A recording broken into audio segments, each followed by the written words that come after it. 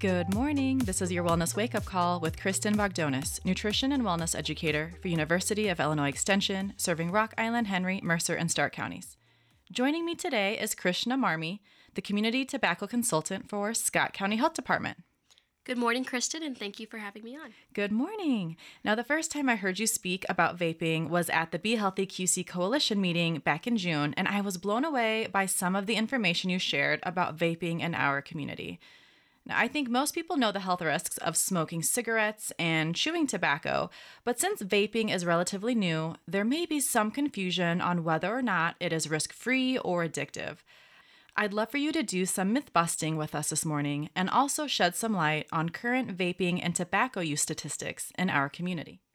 Absolutely. So vaping first came on the market as a way to help traditional cigarette users quit.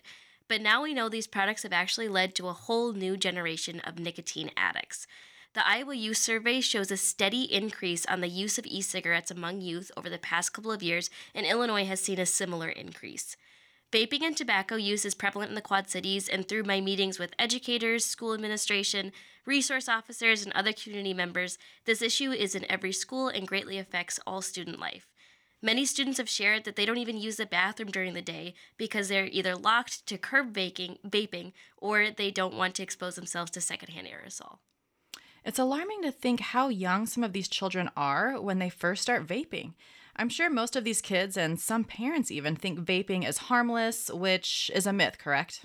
Yes. So originally, when these products were first on the market, tobacco companies tried to say, oh, it's just a water vapor, it's totally fine. Now we know that the cloud of vapor you see when you exhale is actually an aerosol.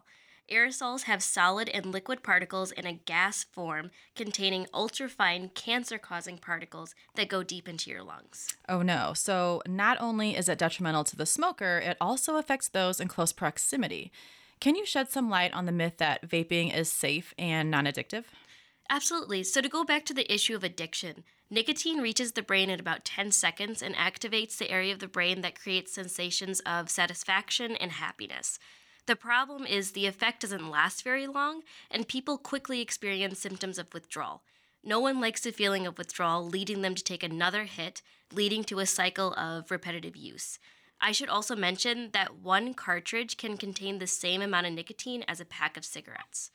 There are vapes that say they don't contain nicotine, but these are still very harmful because you still are breathing in a substance deep into your lungs, causing irreversible lung scarring.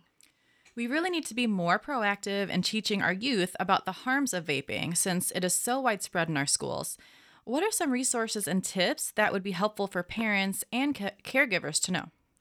So in every educational session that I do at schools or in the community, I make sure that I never judge anyone for using these products because it's really hard to quit. The state of Iowa has many programs to help, including My Life, My Quit, Your Life Iowa, and Quitline. All of these counseling services are completely free and confidential. If you're in Illinois, you can also use the Tobacco Quitline. In Illinois and Iowa, it is illegal for anyone under the age of 21 to have any tobacco products. This includes vapes. Parents should know that these products can look like everyday items such as USB drives or pens. I urge parents and caregivers to talk to their children about how harmful these products are and support their child if they are struggling with this addiction. All schools in the Quad Cities are dealing with this overwhelming issue, and collective community action is key to solving this problem. I agree. Speaking with the children in our lives about the harmful effects of vaping is a good first step. We need to work together to protect our youth and promote a smoke-free environment for everyone. Thank you to Krishna Marme for sharing her valuable insights on this pressing issue. And for those who may have missed any part of this interview or want to learn more about the tobacco counseling services mentioned, please visit wvik.org/wellness. Thank you for listening. This has been Kristen Bogdonis, nutrition and wellness educator for University of Illinois Extension, serving Rock Island, Henry, Mercer, and Stark counties.